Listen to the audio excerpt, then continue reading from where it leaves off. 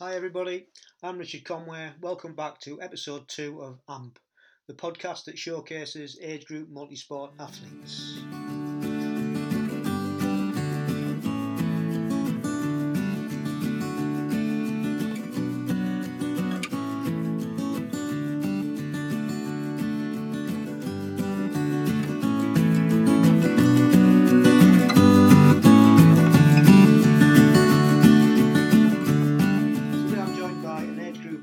I first met in 2017 at our first race for GB, qualified to take part in the European Duathlon Championships in Soria, Spain. We've since kept in touch through multimedia, racing on Zwift, and we even went for a run when we were both on holiday in Lanzarote. We had the chance to meet up again this year when we both qualified again for this year's European Duathlon Championships, which took place in Punta Umbria, Spain. And we didn't realise at the time, but it was to be one of the last races to take place before the COVID virus took hold. I'll just say welcome along, Nick Price. Nice to see you. Going to go through, your background, where you started from and how you got into duathlon and multisport. So I started when I was in middle school, because I'm old enough to have been in middle school, so I was at middle school between the ages of 11 and 13. When I was there, my mum often reminded me of the fact that my PE teacher said I'd never be any good at sport. And I seem to recall in a dim and distant memory that sort of got me dad around trying to get me into doing more sport. And then when I went on to secondary school, one of my best mates, he entered one of the boxing competitions, and I thought, there's no way I'm going to be a bloody boxer. So I thought I'll go training with him. So me and Mark used to go out running most evenings really as a 13, around the streets of Harzone. And it sort of took off from there really. And I thought, you know what, I'm reasonably half decent at this. So started then doing some of the the school cross countries. And I mean, the level of competition in the school cross countries was quite high. But I had a disastrous first cross country race where I actually came last. And I came last because I thought I was somewhere towards the lead because I'd lost a spike, lost one of my shoes, got redirected the wrong way. I thought I was in the lead, and just found out I had another lap to do. So that was like a disastrous one of my first cross country races. And then progressed on from there to obviously then going to college and doing reasonably okay then, and then joined Harzone Athletics Club when I was about 18 and 19, and that was where I got a real interest from it really. And did you do mainly track, or was it road, or was it just a mixture of everything? Well, when I was 18, I did the London Marathon. Right. Because at the time when, so that was 1988. That was at the time when the London Marathon, as it is now, was just massive, wasn't it? But I think because it was such a new thing, I managed to get an entry into that and did that when I was 18, and then started running with Harzone and started doing more track stuff really. And it's one of these things, isn't it? You always wonder what your best distance would be. What was the optimum distance that you're going to be? So I'd never be a sprinter, would I? I'm 5. I started doing track and cross country, and then moved up to Aberdeen for 5 or 6 years up there, and joined Metro Aberdeen Running Club, and that was really, really good. And then probably got into multi-sport just by chance more than anything else. I started to, as a kid, you'd always cycle, wouldn't you? Because you just cycled everywhere as a child. Yeah. You cycle to school. You cycle with your mates at the weekend. You just potted around on your ruddy chopper or your ruddy grifter was the way that it went, wasn't it? And then, remember it well. And that was it, wasn't it? Yeah. You had those little 3 gears on the ruddy grifter. I think you change gears. Weren't they heavy bikes though, those grifters? Oh man, do you remember? Yeah, they were like lead. I never had one. My mate had one, and it was like a lump of lead. I remember trying to pick it up. It'd be surprised, wouldn't it, to see what the difference now between those bikes would have been. And then my first racing bike was a Coventry Eagle. Oh, right. Which was, and if you look at those on eBay now, they're going for several £100, because they're obviously an in-demand old bike, aren't they?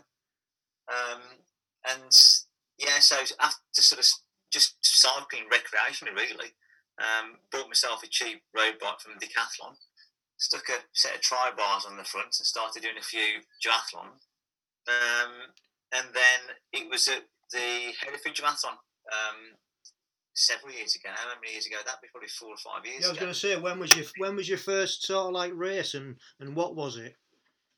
So my first duathlon races would have been the Castle Combe series down in Wiltshire. Yeah. So that was like a midweek series of races to do down in Wiltshire. I mean, which is a heck of a long way to go from the West Midlands down to Wiltshire of an evening. But it's because they weren't, it just wasn't as popular sort of 6-7 years ago. Yeah. So it was sort of several laps around the track at Castle Combe and then on the bike, and likewise with the run around the perimeter.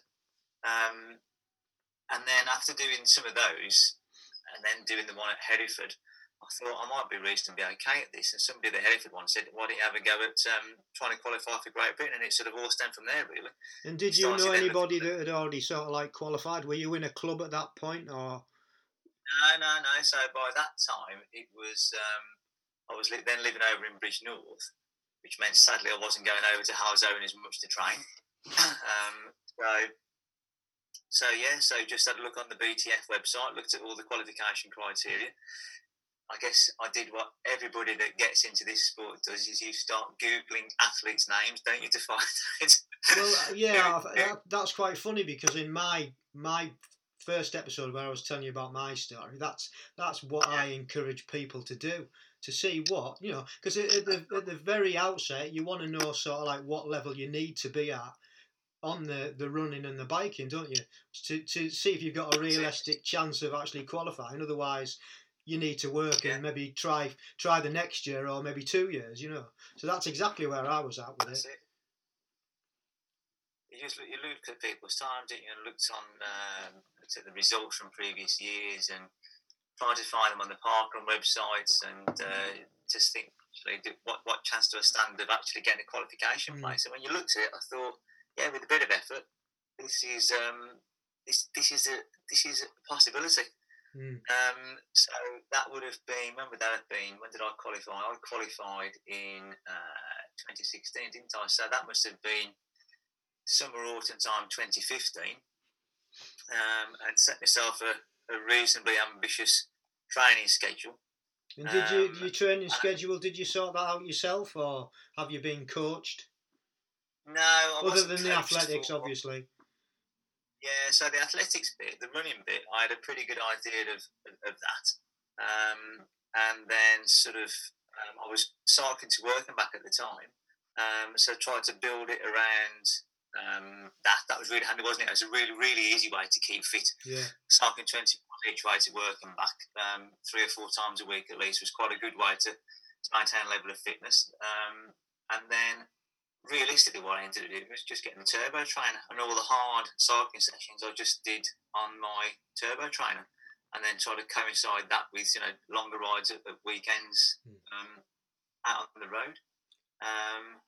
So did that over the winter between February 15 to 16, and then qualified at Clumber Park in that spring, isn't it? I guess it would have been March. It was March, wasn't it? Yeah, because I was there as well, actually.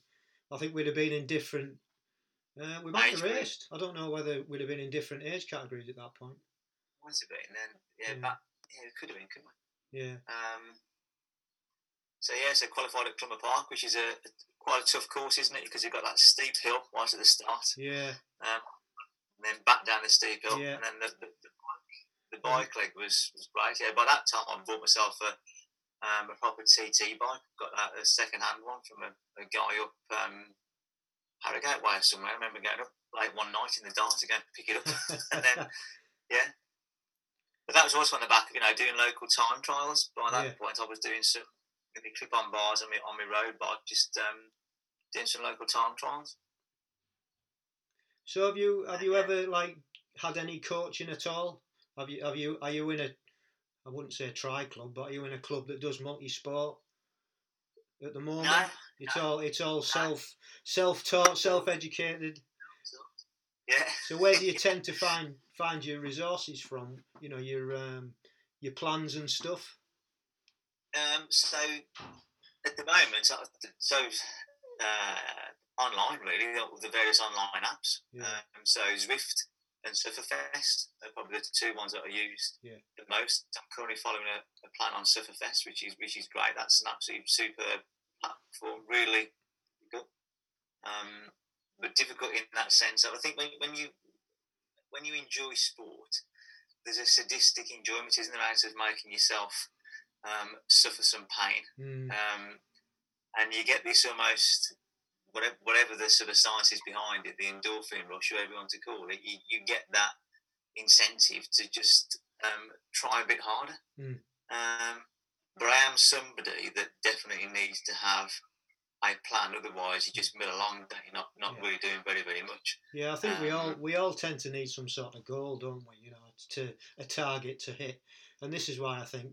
I mean, I love training anyway. To be fair, even if I wasn't, going to go out and aim for a race, I'd still just go and train because I just love doing it. But I think this is where it's difficult now, isn't it? In the times we're at, because we haven't got any goals, we don't know what's going to happen in the future. It's just that's right. So if somebody said to you now, well, the various multi-sport events would definitely be back on in 6 months' time, you'd sit down with a pen and paper, wouldn't you? Or you go online and you find yourself a 6 month training plan and you just tick away. And of course, in that 6 month training plan, you have various events to do, as like your B, not your A race, but your B race events to do in the meantime. And I think that is a challenge for people at the moment. And there's plenty of stuff that you can do in the meantime to sort of get you there. But it is a challenge. Yeah.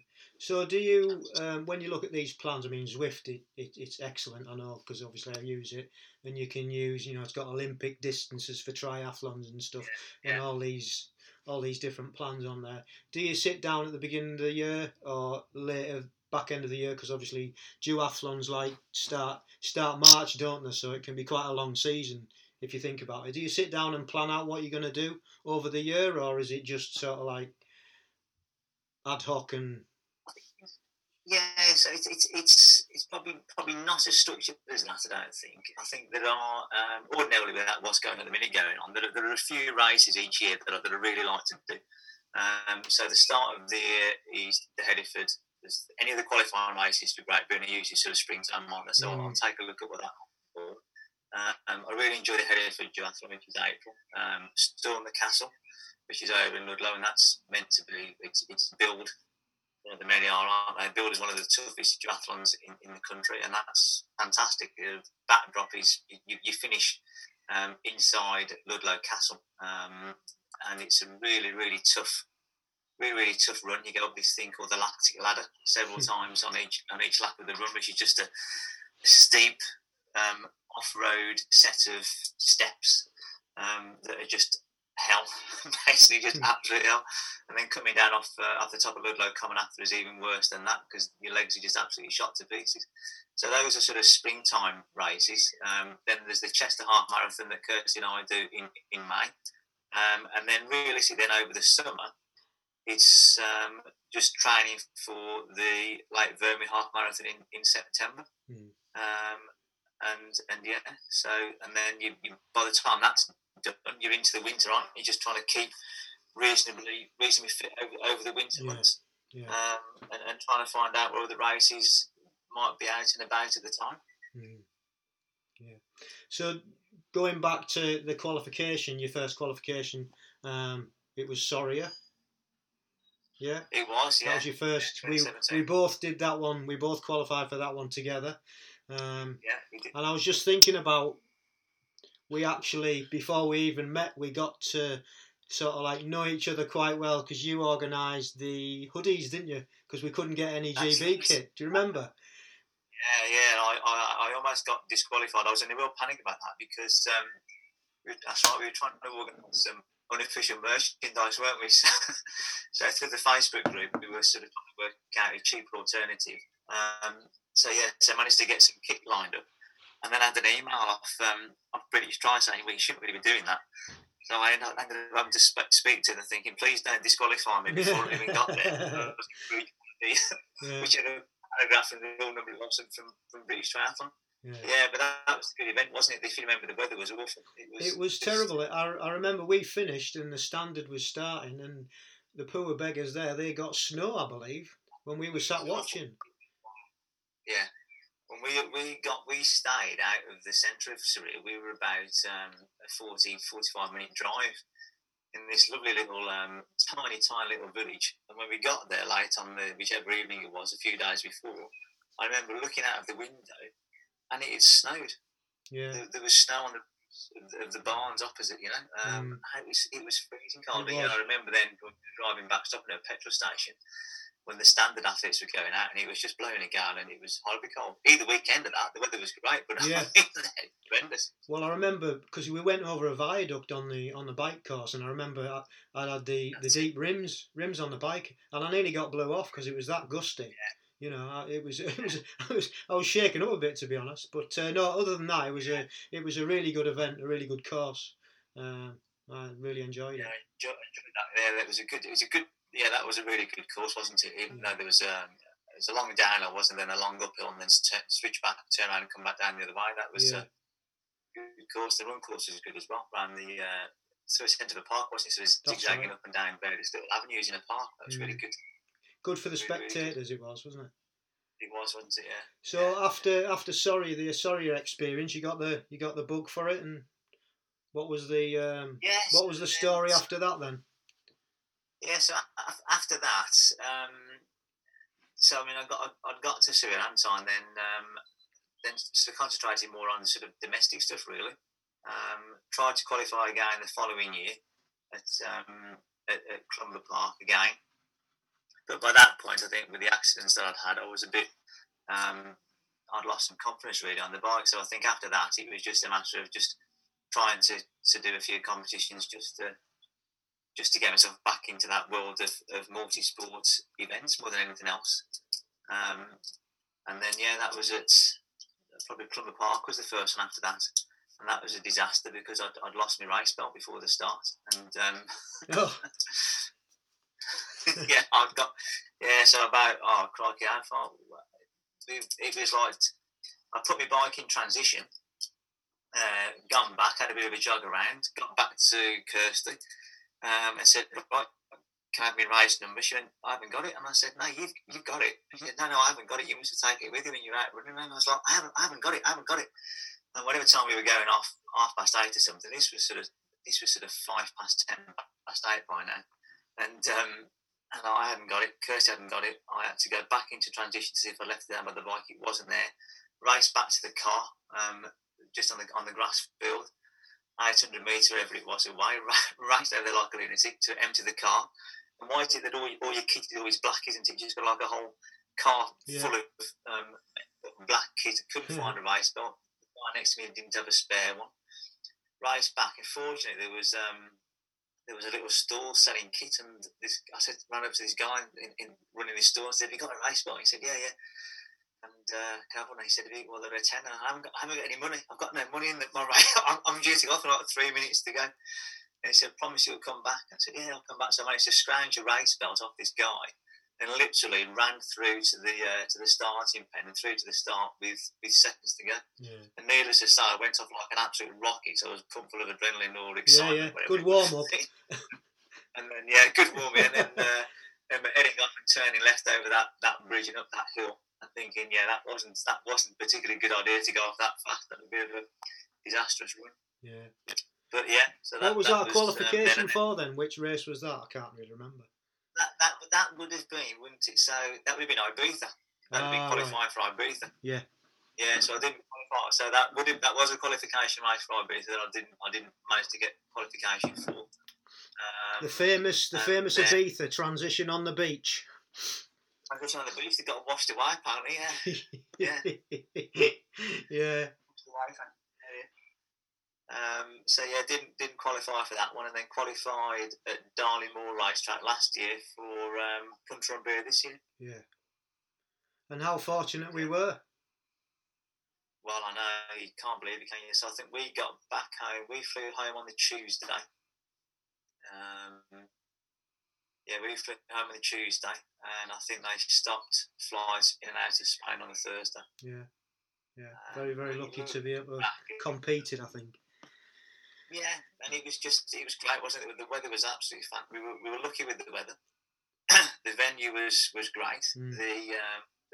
The organisation, I thought, was. I mean, you've done more of these things than I've done, so you'll know more than me. But I thought the organisation was fantastic. It was really, really good. The venue was great, and you just get that. I've often described it as it's like a park run, but competing for your country. It's such a welcoming, friendly atmosphere of people willing to help. And I was saying this to the team manager just before what's the name of our team manager? Rosemary. What's the guy's name? Oh, can't remember. I'll Google it while we're chatting. I can't remember. Not Glyn Bevins, is it? Kevin Orchard, is it? No? I thought it was Glyn. Was it not Glyn this year? I'm not sure.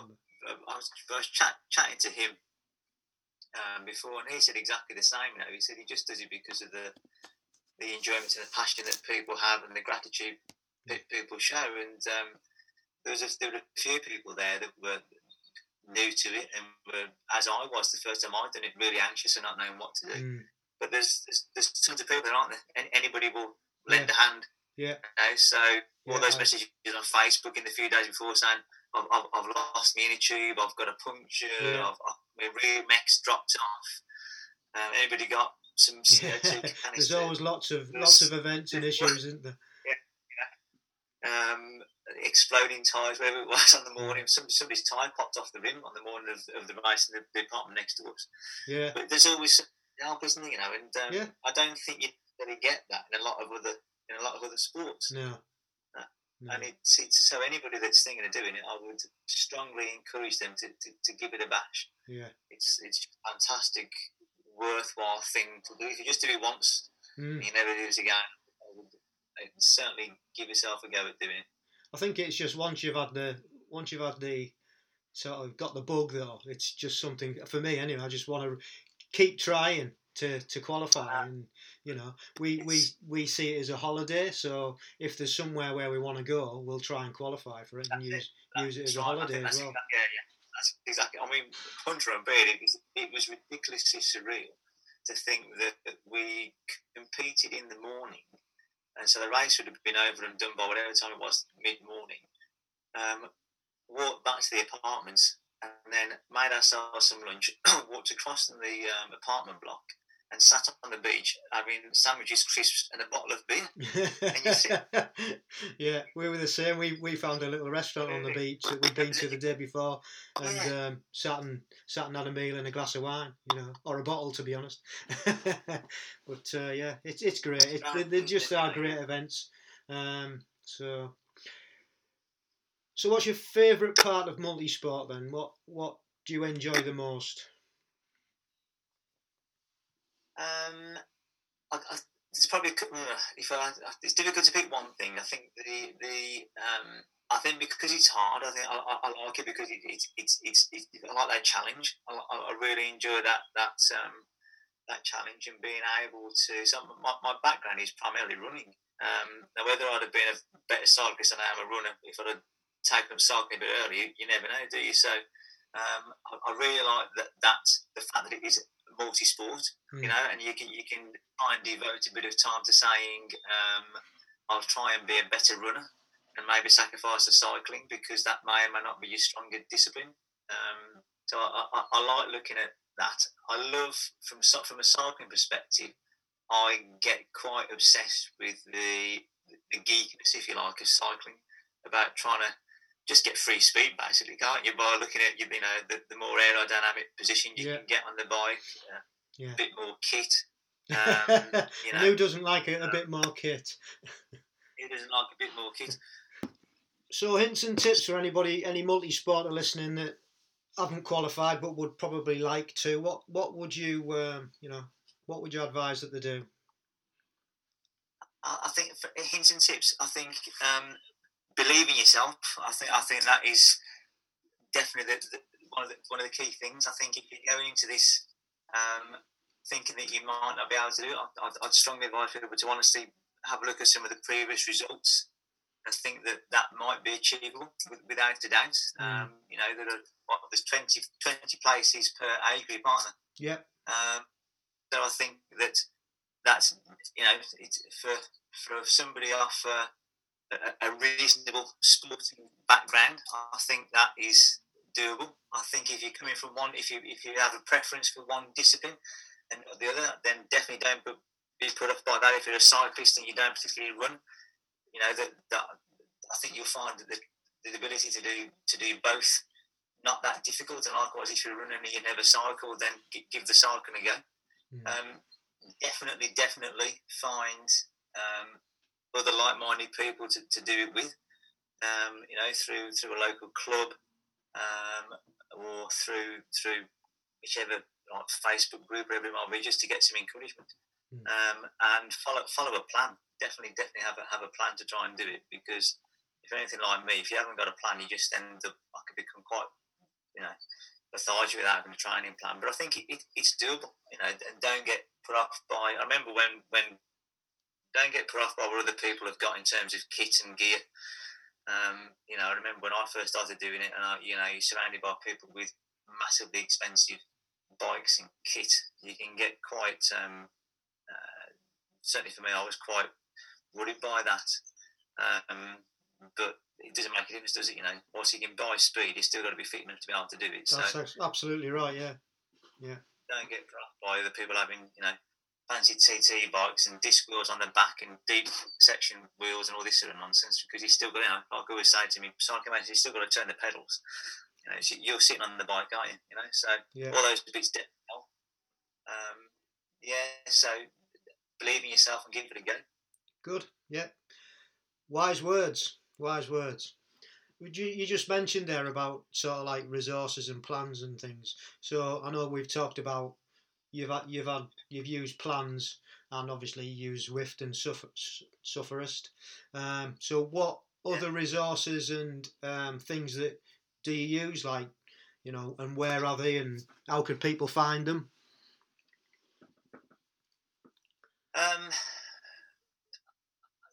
The other resources. I've got my Garmin. Yeah. Around there. Yeah. So I mean that's a good thing, isn't it? And I think you can definitely through other bits and pieces online. Looking at there's various things on YouTube, aren't there? Stuff like this. YouTube channels and various podcasts to give people some stuff. A lot of online platforms now have got things like this where they give video tutorials. So that's really good. Anything specific? The one I sometimes have a look at is Triathlon Taron. He's quite on YouTube. That's quite Canadian guy. Yeah, that's it. Yeah. He's quite good. Yeah. So that's quite a good one. And the British Triathlon website has got. It's one of these things. Maybe I'll start to do it now. I've got a bit more time on my hands, maybe. But the British Triathlon website has got tons of resources on there. When you actually sort of delve into that, and the amount of stuff they've got on there is quite surprising. In terms of what they've got as for free, basically, as a member on there. Yeah. Just have a look on there. That's another good resource. And then I think there's also something else about one of my old running mates, Billy Knock, who's a fantastic runner, run for England, and he's a top athlete. And he very rarely trains with a watch. He very rarely trains with anything at all. And I bet I haven't seen it for ages, but I bet he doesn't have a GPS watch. He just runs on feel. So I think once we have all of these things that can tell us what our minute per mile or minute per kilometre pace is when we're out training, and you get obsessed when you go segment hunting on Strava, or you look at how many watts you've done when you've done your bike ride. There's absolutely something to sometimes just run or cycle without looking at any of that information, and just go out there and enjoy it. And I've always said to my kids and to everybody that the thing that I just enjoy sport. I love running and I love cycling and being outdoors. The fact that I'm half decent at it is an absolute bonus. I'd absolutely sacrifice any kind of, club level success for wanting to enjoy it. If I had to choose enjoyment over success, I'd choose enjoyment any day of the week. Yeah. Without a shadow of a doubt. Because if you think about when we were in Punter and Bria, we didn't win any medals. Not we were wherever it was where we finished was wherever we were. But I massively enjoyed that. I thoroughly enjoyed it. And if I'd been first in your age group, but you wouldn't enjoy it as much, I'd have sacrificed first in my age group for having the enjoyment I had from it. So and just enjoy it. It's probably the biggest thing. Just make sure you enjoy it. Excellent. Yeah, that's good advice. Good advice. So finally, I know you've just mentioned the Garmin watch, but what's your favourite piece of equipment and why? Favourite bit of equipment. Let's think of something that's not data related then. It could be anything. Maybe a bit of kit. Yeah. Got to be my Nike Vaporfly running shoes. Right. Go with those. Are they the 0% or the 4%? 4% plus. 4% plus. Whatever the next percent, aren't they? No, you've that's got the 4%. Next percent. Then you've got the one which give you a fraction more advantage. So I bought into the hype of those, and that are really good. But of course, now everyone's got them. Yeah. Any advantage that you had got, he's not. Yeah.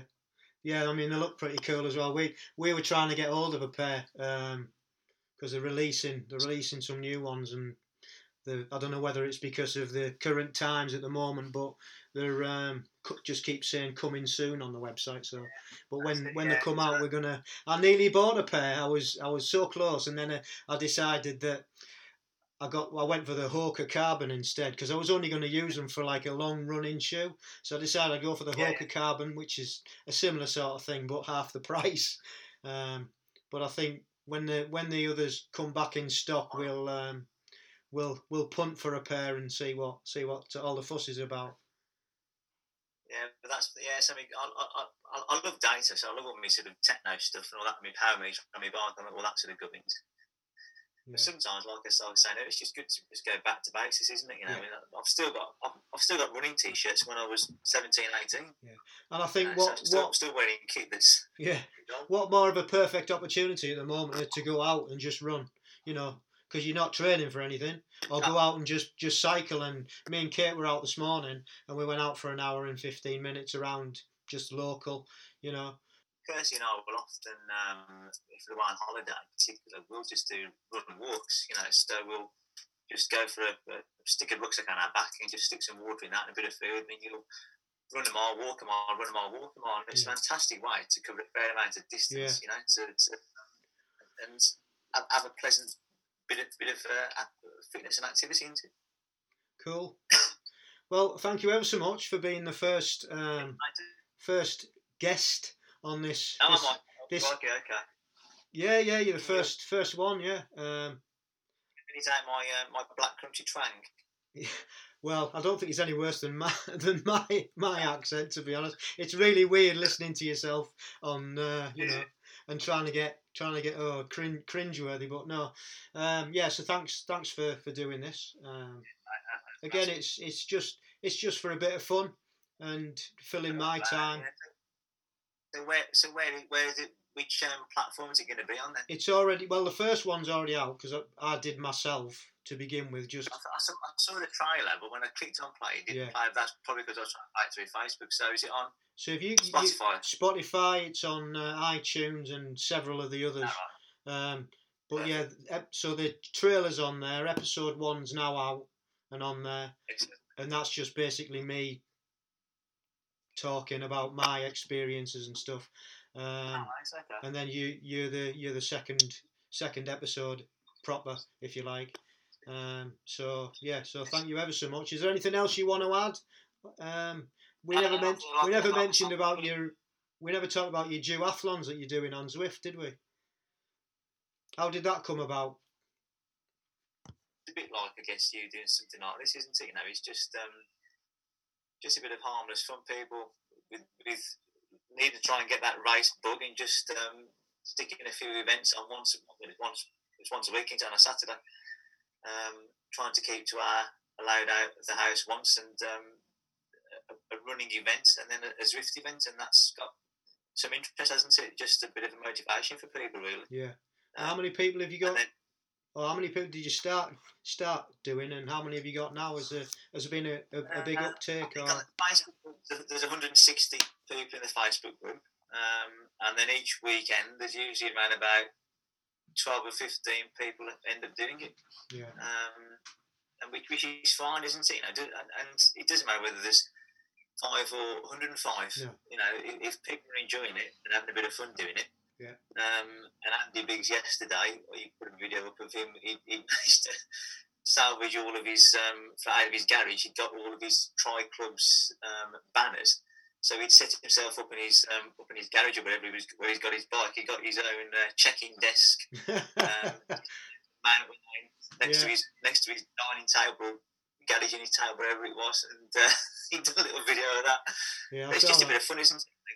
Give people a bit of incentive just to do something where you feel like you're having a bit of a blowout on a Saturday morning. Yeah, no, I think it was fantastic idea. Really, really inspiring to get people still together. Well, I mean, it stemmed from the ride you were doing, wasn't it? And get people together. Yes, we did the ride leading up to the event. I think we had a social ride last week, and that was on Zoom, wasn't it? On a little video thing, and that was really nice. Being able to see people and have a chat and a bit of banter and a bit of a laugh. And I think that's like we were saying earlier about anybody who's interested in doing it. It can be quite daunting, I think, can't it? When you're not involved in a sport at whatever level it is, that you think it might be a bit elitist, whatever that sport might be, and it can be. I think some people can be really concerned about that, but it really isn't. I'm yet to find anybody that I've competed with or chatted to or shared some time with in running or cycling that is in the slightest bit elitist. I just don't think that's the case, and that goes from people competing to the spectators to the officials and the marshals who give up all of their free time to help. It's genuinely not. So I think if anybody's thinking of doing it and think they're not, well, if they're not going to be good enough, then I'm sure they will be. And if I think they're not going to fit in, it's a bit elitist. It definitely isn't. There's a whole mix of people, aren't there, from a whole mix of backgrounds who are doing it for all different sorts of reasons. Yeah. And yes, there's people doing it because they want to be competitive, they want to win. And there's other people who are doing it just because it's a bit of fun, and it's really good. Yeah. Brilliant. Well, again, thanks ever so much. Cheers, buddy. Cheers, mate. Bye. What a nice bloke Nick is. I would recommend following Nick on Facebook and having a go at his virtual duathlons he organises on Zwift, which take place on a Saturday morning between 10 and 12. And go and find his Facebook page, The Virtual Duathlon, and have a go. So that's the second episode done. If you enjoyed it, spread the word in our multisport community and let people know about AMP. Please subscribe, rate and comment on Apple Podcast and Spotify.